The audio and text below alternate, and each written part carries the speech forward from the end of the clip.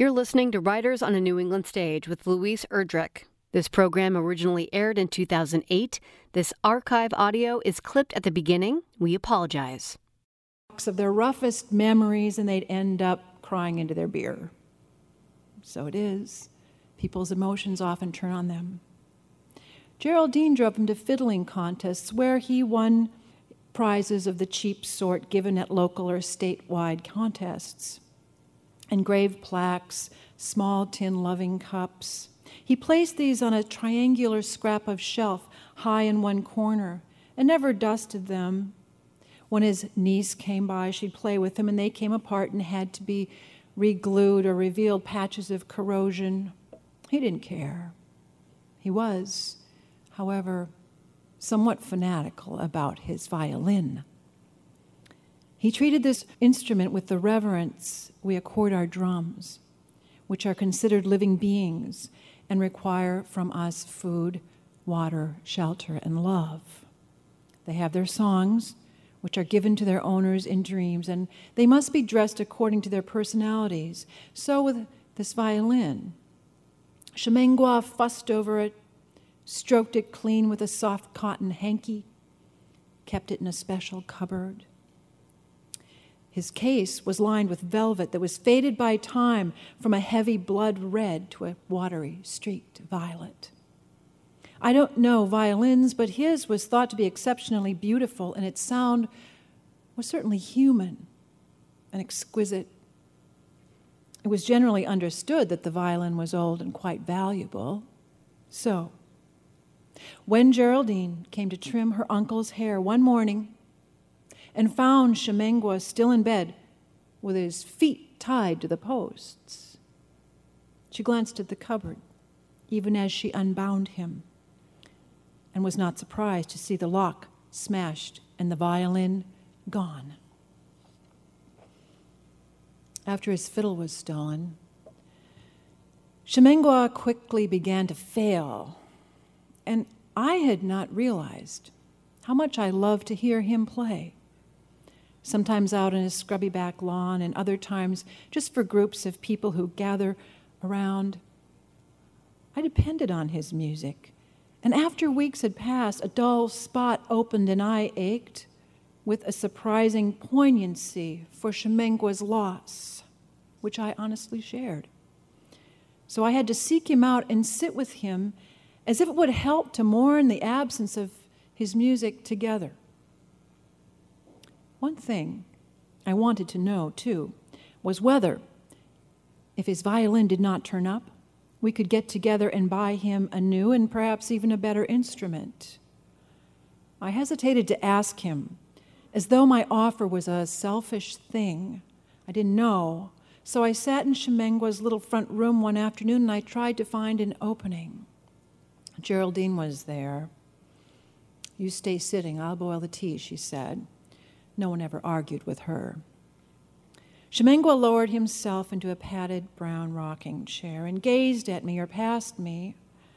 And I soon understood that although he spoke quietly and answered questions, he was not fully engaged. In fact, he was only half present and somewhat disheveled, irritable, neither of which I'd ever seen in him. His shirt was buttoned wrong, the plaid askew. He hadn't shaved that morning, and the white stubble stood out against his skin. He didn't seem glad at all that I had come. We sat in a challenging silence until Geraldine brought those mugs of hot sugar tea. Shemengua's hand shook as he lifted the cup, but he drank. And his face cleared a bit as the tea went down, and I decided there'd be no better time to put forth my idea. "Uncle," I said, "we would like to buy a new fiddle for you." Shemengua took another drink of his tea, but said nothing, put down the cup, and folded his hands in his lap. He looked past me and frowned in a thoughtful way. I didn't think this was a very good sign. "Wouldn't he like a new violin?" I said to Geraldine. She shook her head, as if she was now both annoyed with me and exasperated with her uncle. We sat in silence. I didn't know where to go from there. Shemengwa had closed his eyes. He leaned far back in his chair, but he wasn't asleep. I thought he might be trying to get rid of me. But I was stubborn. I'm a judge. I didn't want to go. I wanted to hear Shemengwa's music again. "Oh, tell him about it, Uncle," Geraldine said at last. Shemengwa leaned forward, bent his head over his hands as though he was praying. And I relaxed now and understood that I was going to hear something. It was that breathless gathering moment I've known just before composure cracks. The witness breaks. The truth comes out. The unsaid is finally heard. I'm familiar with it, and although this was not exactly a confession, it was, as it turned out, something not generally known on the reservation. Shemengwa had owned his fiddle for such a long while that nobody knew or remembered anyway a time when he had been without it. But there actually had been 2 fiddles in his life. There was his father's fiddle, which he played while he was a boy, and there was another which came to him in a dream. My mother lost a baby boy to diphtheria when I was but 4 years old, said Shemengwa to me and Geraldine. And it was that loss that turned my mother strictly to the church. Before that, I remember my father playing chansons, reels, jigs, but after the baby's death, my mother made him put down that fiddle and take up the Holy Communion. And we moved off our allotment and right here into town. Now my mother, out of grief, became rigid, tightly ordered with my father and my older brother and sister and me. We understood why she held to strange laws, and we let her rule us. But we all thought she would relent once that first year of mourning was up. Where before we'd had a lively house, the people liked to visit, now there was quiet, no wine, no music. We kept our voices down because the noise hurt her, she said. Now, I don't believe my mother meant to change things so, but she and my father had lost everything once already, and this sorrow she bore was beyond her strength, as though her heart was buried underneath that little stone as well. She turned cold, turned away from the rest of us, lost her feelings. Now that I'm old and I know the ways of grief, I understand that she felt too much, loved too hard, was afraid to lose us as she had lost my brother. But to a little boy, these things are hidden. It only seemed to me that along with that baby, I had lost her love. Her strong arms and kisses and the clean soap smell of her face, her voice calming me, all that was gone. She was like a statue in the church. Every so often we'd find her in the kitchen standing still, staring through the wall. And at first we touched her hair, her clothes. My father kissed her and combed her hair. She was a traditional, and in the traditional way, she'd cut off all her hair in mourning, and her hair just stood out in a bushy halo. But later, after we'd given up, we just walked around her as you would a stump. Our oldest, my half-brother, came and visited and took my brother away. My sister took up the cooking. My father became a silent, empty ear, and gradually we accepted that the lively, loving mother we'd known wasn't coming back. We didn't try and coax her out of that darkness. More often, she'd now spend her time in church. She attended Mass every day and stayed on, her ivory and silver rosary draped in her right fist, her left hand wearing those beads smoother, smaller, until I thought for sure they'd disappear between her fingers. I became restless. I wanted to run away. Then one day, I pretended I was sick with a cough and let them go to church. I began to poke around while they were gone, and soon enough I came across the fiddle that my mother had forced my father to stop playing. So there it was. I was alone with it now.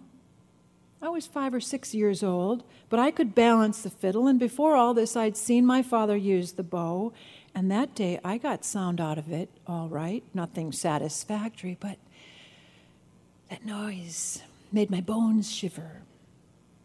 I put the fiddle back carefully, well before they came home, and climbed under the blankets, not because I wanted to keep up so badly that appearance of being sick, but because something had happened. Something had changed and disrupted the nature of all that I knew. You might think it had to do with my mother or my brother dying or my other brother running away, but no, this deep thing had to do with the fiddle. Freedom, I found, is not only in the running, but in the heart, the mind, the hands. And after that day, I contrived as often as I could to stay alone in the house. And after everyone was gone, I took that fiddle from its hidden place, and I tuned it to my own liking, and I learned how to play it, one note at a time, not that I had a name for the sounds. And I started to fit these sounds together. The string of notes I made itched my brain. And it became a torment for me to have to put away the fiddle when my parents or sister came home. Sometimes, if the wind was right, I sneaked the fiddle out of the house and played in the woods. Some of my songs mimicked the wind. I was always careful that my music should be carried away from the house. But one day, the wind might have shifted, or my mother's ears were more sensitive, because when I came back into the house, I found her staring out the window to the west where I'd been, and she was excited, breathing fast. "Did you hear it?" she cried out. "Did you hear it?" Terrified to be discovered, I said no. She was very agitated, and my father couldn't calm her down. And after he finally had her asleep, he put his head down in his hands and sat there at the table. I tiptoed around and did the chores. I felt awful not to tell him that my music was the source of what she heard, because even then I understood that my father despaired sitting there in the lamplight. I knew that his despair had to do with my mother and my secret music, and that he thought she had heard something that she had not. But now, as I look back, I consider my silence the first decision I made as a true musician, an artist. That I must play was more important to me than my father's pain. I said nothing and was all the more secretive. It was a question of survival after all. If I hadn't found the music, I would have died of the silence. The rule of quiet in the house became more rigorous.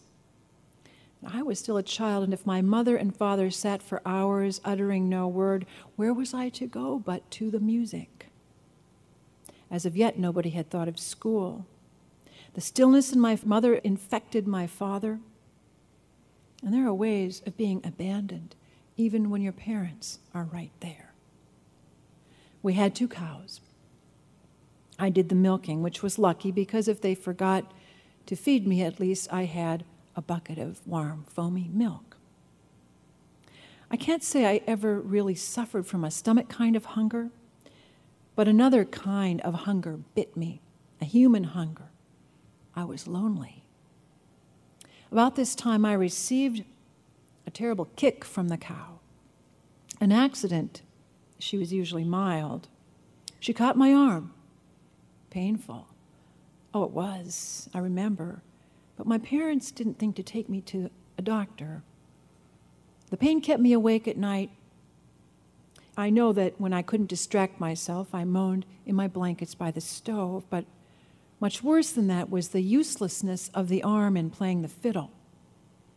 I tried to prop it up, but it fell like a rag doll arm, and I finally hit upon this solution, a strip of cloth that I've used ever since. I had, of course, no idea that it would heal that way and become permanent. I only knew that with the arm securely tied up, I could play, and that I could play saved my life. So I was, like most artists, deformed by my art. I was shaped. There was bound to come a time, though, when I slipped up. It didn't come for a while, till I was 12 years old. My father and mother had gotten used to our strangeness by then, and I went to school, and I was given this name, Shemengwa, by the full-blood children. It was a kindness, really. The name means the monarch butterfly, and they wanted to give me a beautiful name to help me with what they called my wing arm. I didn't have many friends, human friends. My true friend was hidden in the blanket chest anyway, the only friend I really needed. And then I lost that friend. My parents had gone to church that day, and there was some problem with the stove. Smoke had filled the nave, and they came in when I was deep in my playing and listened, standing by the door, surprised by what they heard. But I hadn't heard the door open, and I only noticed when a cold breeze blew in. We stared at one another in shock gravity, and my father broke the silence at last by asking, "How long?" I did not answer, but I wanted to. 7 years. 7 years. He led my mother in, and they shut the door behind them. And then he said in a voice of troubled softness, "Keep on." So I did play, and when I quit, he said nothing. Discovered, I thought the worst was over, and I put the fiddle away that night. But next morning, waking to a silence where I usually heard my father's noises, I knew the worst was yet to come. My playing had woke something in him. That's what I think. That's the reason he left. But I don't know why he had to take the violin. When I opened the blanket box and saw it was missing, all breath left me, all thought, all feeling. And for months after that, I was the same as my mother. In our loss, we were cut off from all the true, bright, normal routines of living. And I might have stayed that way, gone deeper into the silence, joined my mother on that dark bench from which she could not return, lived on in a diminished form, except that I had a dream. And that dream was simple. A voice, go to the lake and sit by the southern rock. Wait there, I will come. I decided to follow these direct orders. I took my bedroll, a scrap of jerky, some bannock, and sat myself down on the scabby gray lichen of the southern rock. That plate of stone juts out in the water, which drops deeply off its edges into a green-black depth. From that rock, I could see all that happened on the water. I put tobacco down for the spirits, and all day I sat there waiting. Flies bit me. The wind boomed in my ears. Nothing happened. I curled up and stayed the next morning and the next day too. It was the first time I'd ever slept out on the shores, and I began to understand why people said of our lake that there is no end to it, when of course I thought it was bounded by the rocks. But there were rivers flowing in and flowing out, secret currents, 6 kinds of weather working on its surface and a hidden terrain underneath. Each wave washed in from somewhere unseen and washed right out again to go somewhere unknown. I saw birds, unfamiliar, passing through on their way to somewhere else. Listening to the water, another music, I was for the first time comforted by sounds other than my fiddle playing. I let go. I nibbled bannock, drank lake water, rolled in my blanket. I saw 3 dawns, and for 3 nights I watched the stars take their place in the crackling black heavens. I thought I might just stay there forever, staring at the blue thread of the horizon. Nothing mattered. When a small bit of the horizon's thread detached, darkened, proceeded forward slowly, I observed it only with mild interest. The speck seemed both to advance and retreat. It wavered back and forth. I lost sight of it for long stretches, and then it popped closer over a wave. It was a canoe, but either the paddler was asleep in the bottom or the canoe was drifting. As it came closer, I decided for sure it must be adrift. It rode so light in the waves, nosing this way then the other, but always, no matter how hesitant or contradictory, it ended up advancing straight toward the southern rock, straight toward me. I watched until I could clearly see there was nobody in it before I recalled why I had come to this place. Then the words of my dream returned. I will come to you. I dove in eagerly, swam for the canoe. This arm does not prevent that. I've learned as boys do to compensate, and although my stroke was peculiar, I was strong. I thought perhaps the canoe had been badly tied and slipped its mooring, but no rope trailed. The canoe had lost its paddler somehow, gotten away from its master. Perhaps high waves had coaxed it off a beach where its owner had dragged it up, thinking it safe. I somehow pushed the canoe ashore, then pulled it up behind me, wedged it in a cleft between two rocks. Only then did I look inside at the gear it held, and there, lashed to a crosspiece in the bow, was a black case of womanly shape that fastened on the side with two brass locks. That is how my fiddle came to me, said Shemengwa, raising his head to look steadily at me. He smiled, shook his fine head, and spoke softly. And that is why no other fiddle will I play.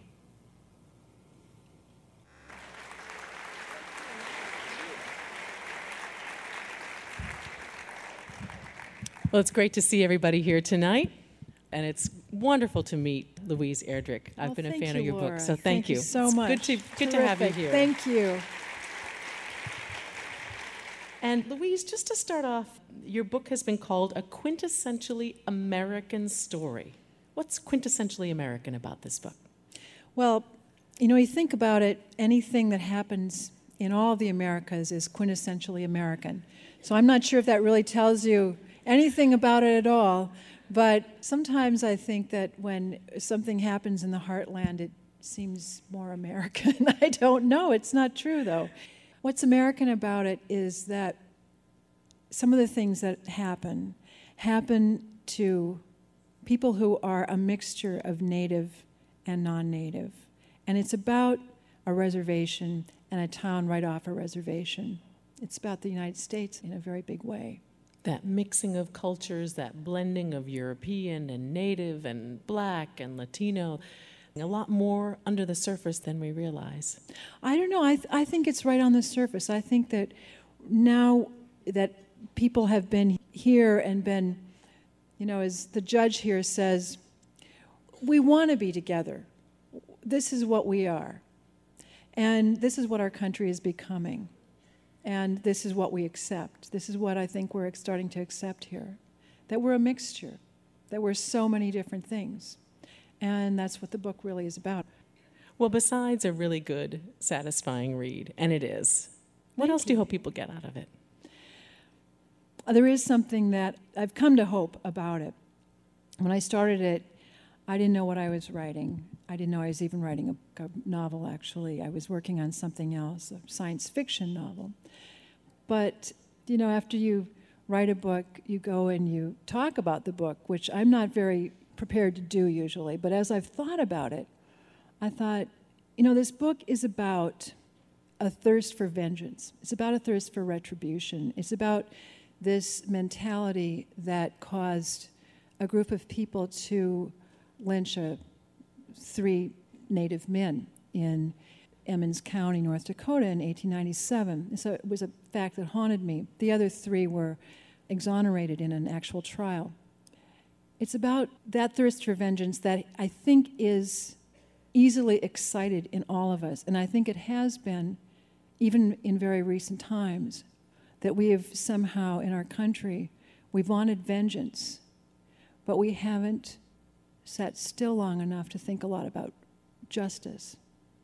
This book itself is about what vengeance and not justice does to 2 small communities, and how when justice does not occur and when only vengeance becomes the rule, how things become dysfunctional and people don't understand where the hatred is going, even where the love is going, where the passions lie, because that particular sense of justice is missing from an occurrence. And I think we've missed out on justice here in our country. Do Native American readers come away with this book with something different than a general public audience? I think people very well may, because there's some parts of the humor or there's some pieces of language that Native people may understand. But in this book in particular, it is really, I wrote a mystery. I didn't realize I was writing one. I had to go back and put in the clues after. I got to the end and I realized I'd written something that I hadn't written before. Are your Native readers harder on you than your general American white readers? I don't think so. They expect more from you. But see, Native people are very polite in general, so maybe they don't like it. But I don't hear a lot about that. But no, I try to be as true as I can for Native readers. But I also have to be true to the writing. Foremost, it has to be the writing and the story. The story has to be there. This story was very hard to approach, and it was about 20 years before I could really deal with these particular incidents. I'm not a writer who usually writes this sort of book. So it took me a long time to try and do it right.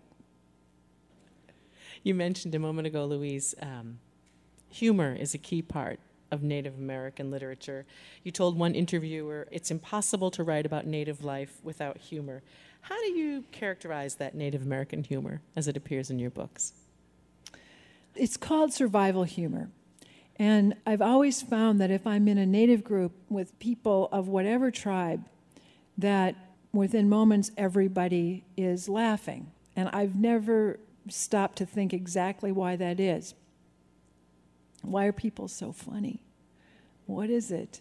But it's true.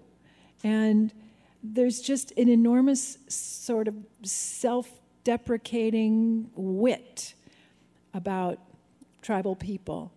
And I think part of it is a way of surviving, but part of it's cultural. It's a way of seeing the world with a sense of irony, a slight distance, but also I think the humor is also very loving. There's a lot of humor based on the Native relationship with the Catholic Church in this book and in your other books. You're right. Well, that's true. They have a lot of fun at the expense of the local priest. What's that about, Louise? Why this sort of conflict between the Catholic Church and the Natives in your stories? Well, every priest on a reservation gets a nickname. The priest in this is named Father Cassidy, and because he likes to go and kind of pop on his toes while he sprinkles holy water on people, his name is Hopalong. And it's true. Everybody knows this. There's another nun who rather heartbreakingly is nicknamed Sister Godzilla. Why? Why, you ask? If I went into all the historical reasons, it would take up the rest of the show. But let me just say that there is a great range of reactions to the Catholic Church on the reservation. In my particular community, people are very devout, and yet they are very funny about the church sometimes as well.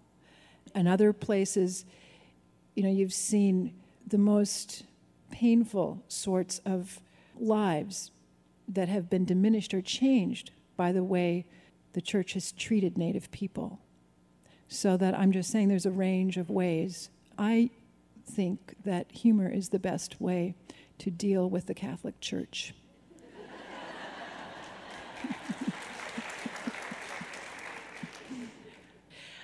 Louise, one writer that you've said you admire, Toni Morrison, says she really doesn't like being labeled a black writer. How do you feel about being labeled a Native American writer? Well, I'm also a bookseller. And I realize that people need to have some direction when they want to read a book. I don't feel the least one way or the other about it, actually. I feel like it's useful for people in an academic setting so that they can teach courses. I really don't mind, and I'm very proud as a enrolled member of the Turtle Mountain Band to be able to say that I'm doing something, that I'm writing books. Not that everybody's going to like them, but again, if in other venues I get to be quintessentially American, what's wrong with that? Woman, mother, writer. I mean, there's just, people just have to use labels. I don't know why. Why do you suppose Native Americans are less represented in the pantheon of American literature? Well, number one, 9 out of every 10 Native persons died before European people ever saw a Native person in this country. These were old world diseases swept through our people in a way that I cannot even begin to describe to you or to anyone. So that we have only begun to recover. And I'm a mixed blood person, I'm German and I'm French and I'm Native and I'm part of all of these backgrounds. But I'm very proud to have been part of these people who survived this incredible onslaught, not only of the diseases, but of the forced assimilation, of the theft of land, of everything. This incredible history. So I'm seeing now an amazing renaissance. That's why I have this bookstore, Birch Bark Books, which is, much of our work is devoted to the renaissance of Native American writers. And there's so many wonderful writers who are coming up, Sherman Alexie, Eric Gansworth, Kim Blazer, Leslie Silko, wonderful writers, Linda Hogan, who are beginning to write the stories not of Native America, but of their particular tribes, their tribal ways, voices, language. It's all a whole different world. My background on my mother's side is as different from Dakota or Abenaki person or a Narragansett or a Wampanoag person as a person from China is from a person from France. These are such different life ways in their origins. So I'm so proud to see that this is happening now. You mentioned your bookstore. We have a question from the audience about the store that you run, Birch Bark Books. Can you talk about your experience operating your bookstore and how you coordinate operating it with your writing career? It's a good question. I had the same question too. I have wonderful people managing the store, including my daughter, working at the store, figuring out how to make a small bookstore work. I started it with my daughters, who have all worked there, but I could no more run a bookstore than I could restore this beautiful space. I could not do it. It's beyond me, and I knew it was from the beginning. But I thought it was important to have a focus for Native people there in Minneapolis. We have an amazing population there, and I just love small bookstores. I just love to be in a small bookstore. That's part of what I wanted to make for other people, a place that it was like a home, but you were surrounded by books, and that you're going to be in the flow, the in and out flow of books, and that you'd go in and that you talk about books. We've got a confessional, too, in case people need. Only now it's been rechristened a forgiveness booth. Does owning a bookstore kind of give you a leg up as an author? I mean, you a little better understanding of what the stores want and what the reading public wants? No. I write for the writing. The one thing it does do is it gives me an enormous love and sympathy of everyone who's in the book business. And it's not, a business I used to think was a cold thing. Running a bookstore, having a bookstore, being in the book world, everyone, and being in any part of bookiness is an act of love. And everybody who's out there is here because they love reading. And I say to we're fewer and fewer people are loving to read. Come on, let's be together. I love being out now and meeting other book people, wherever they are. It means a great deal to me. Thank you.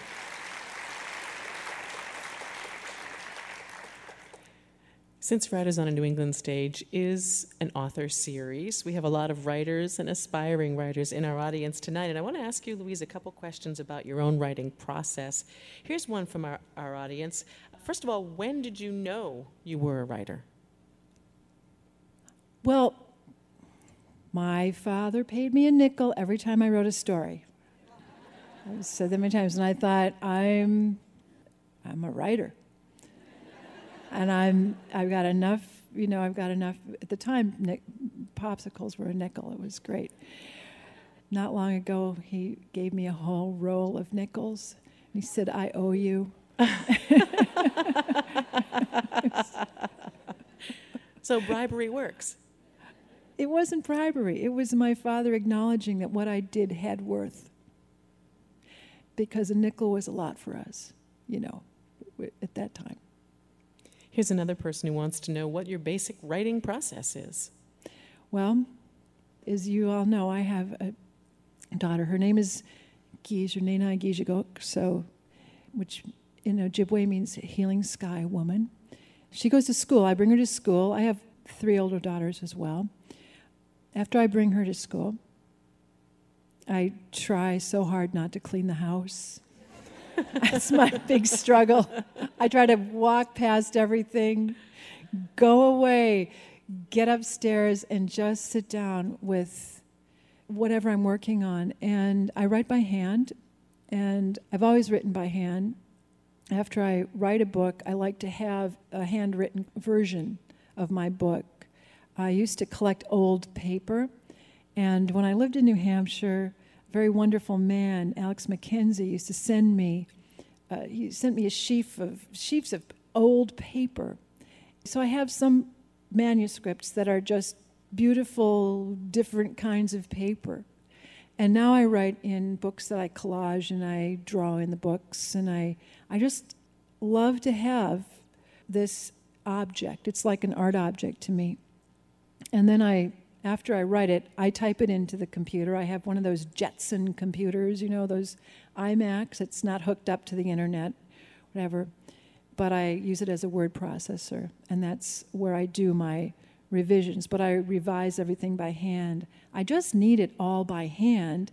I think it's because I started as a poet, so that I wrote line by line. Speaking of revising, I heard that you revise extensively. Is that true? Extensively, and if so, how come? Because I'm a bad, first drafter. But I do revise extensively. I'm always working and reworking. And this particular book, the reason it took so long to write was because I just couldn't get it down right. I couldn't get to the material. Some of it was wonderful material, and some of it was painful material. So I had to pretend in my head that I was writing this science fiction novel I mentioned, which got to be 400 pages long before I realized I was really working on The Plague of Doves, this other book. And when I realized I was working on it, I spread it all out, and I looked at it, and there was about 3 months of utter joy as I put it all together and I understood it. And then there was a couple more years of torment as I tried to get that right. You're known for this technique of using multiple narrators, and you certainly do that in Plague of Doves. I've seen it, you do it in other books too. lots of different people to tell a story. In Plague of Dogs, I think there's 4 people telling a story. Mm-hmm. What attracts you to writing that way? And is it harder than choosing a single person to tell a story? I always want to choose one person to tell a story. But there's so many ways of seeing it. And then I think, if you were standing over there, you'd see it differently. And I really don't control how the story comes out. And I feel that when I'm really writing, when I'm really in my world, I'm writing whatever's coming to me. If I stay receptive, I'm there waiting for the character to tell me how to write, what to say. And I'm not really in control of it. We've got a question from the audience about your characters, and some of them, we should let people know, show up in different books. Mm-hmm. This person wants to know, which of your many vibrant, funny, tough characters do you most wish existed? Well, I think I wish Nana Push was really here. Nana Push is something like, there's a grandfather. Musham is the word for grandpa in the Michif language. And he's also someone I wish really was here. But he's something like my own uncles and grandfather. So when I write these characters, some of these people who can make fun of everything and who can be outrageous in their age, I feel that they really exist somewhere and that I'll meet them someday. Here's another person. They want to know, tell us about your connection to New Hampshire. I left North Dakota when I was 18. I'd never been away before. My parents had never been to Minneapolis, which was huge, and put me on an airplane, and I flew out. And I still remember that I got to Boston. I got in a tiny plane, and I don't know how I had the guts to do it. I can't do it now. And got in, and there were also a load of baby chicks in the back. And every time we went over, those bumps in the air as they came up off the hills, the chicks would go beep, beep, beep, beep, beep, beep, beep, beep, beep, beep, beep, beep, beep, beep, beep, beep, beep. I thought, where on earth am I going? Where am I going? And I ended up at Dartmouth College. What was that like? I mean, to be the vanguard of the first class that allowed women. I mean, that must have been really something. It was the first class of women, and it was the first class in which there was a Native American Studies program. And my mother had found out about these things by reading the National Geographic. She'd seen a picture of the ice sculpture at Dartmouth, and she thought that was wonderful. We were in North Dakota. And she thought, and then she read something about the original intent of the college, and she found out. My high school counselor discouraged me actually from going, but she insisted that I complete an application, and terrified, I did go. When I got there, I didn't know what to make of it. Being in the first class that was co-ed education was really nothing compared to the strangeness of New England to me. The surprise, I'd never been in a place with hills, this kind of hills.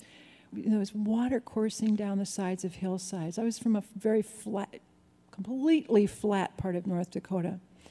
I couldn't believe people lived. It seemed like a tiny spot of paradise.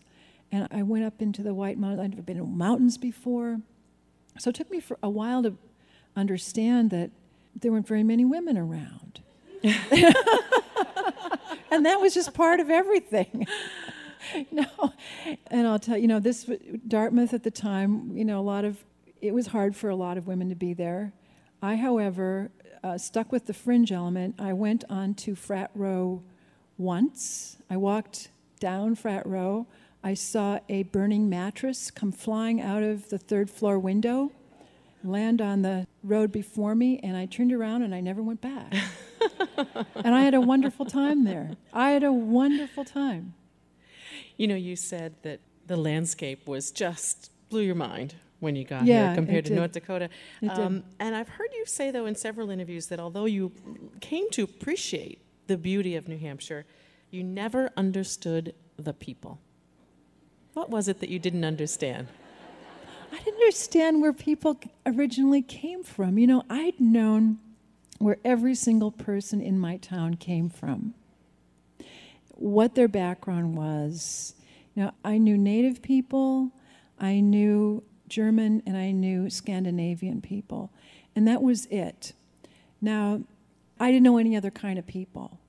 I didn't know New England people, and I didn't know people when I was at Dartmouth. I didn't know what a prep school was. I really didn't even know what money was, And I didn't know what being Jewish was. I didn't know what being anything but my little world was. So I simply remained silent and watched for many years while I was there. I think people thought that I really maybe couldn't speak at all. I didn't talk at all. Just didn't talk. Could these stories that you write, Louise, about the intermingling of Europeans and Native Americans and all the irony and the love and the violence and so forth that you've written about, could these stories have been written in New England? Yes. I lived in Cornish. I should go on to say that was just the college experience. I lived in Cornish, New Hampshire, and there's someone here who is a neighbor who went to school with some of my children. And as I lived here longer, I grew to really love it and love the people around me. And I had wonderful neighbors. I lived on a small road. The book, The Painted Drum, is about that landscape and about that way of life. I began to understand it. The more I was here, the more I loved it, the more I valued it. I loved the woods. I mean, I hate being here, not being able to go out into the woods here. It's extraordinary. I've got one last question for you from our audience. Again, this person wants to know, what's next? And will you be writing more in your next novel about familiar characters or focusing more on new ones? Well, the science fiction is still sitting there. And next I have a collection of short stories because there are the stories that made their way into books, but they were very different as stories when I first published them. And then some new stories. And after that, I really don't know what's next. As I said, that science fiction novel is just haunting. It's sitting there. I don't know. I want to give a very special thank you to our guest tonight, Louise Erdrich. It was good to talk to you. Thank you. Thank you very much. Thank you. Thanks, Laura.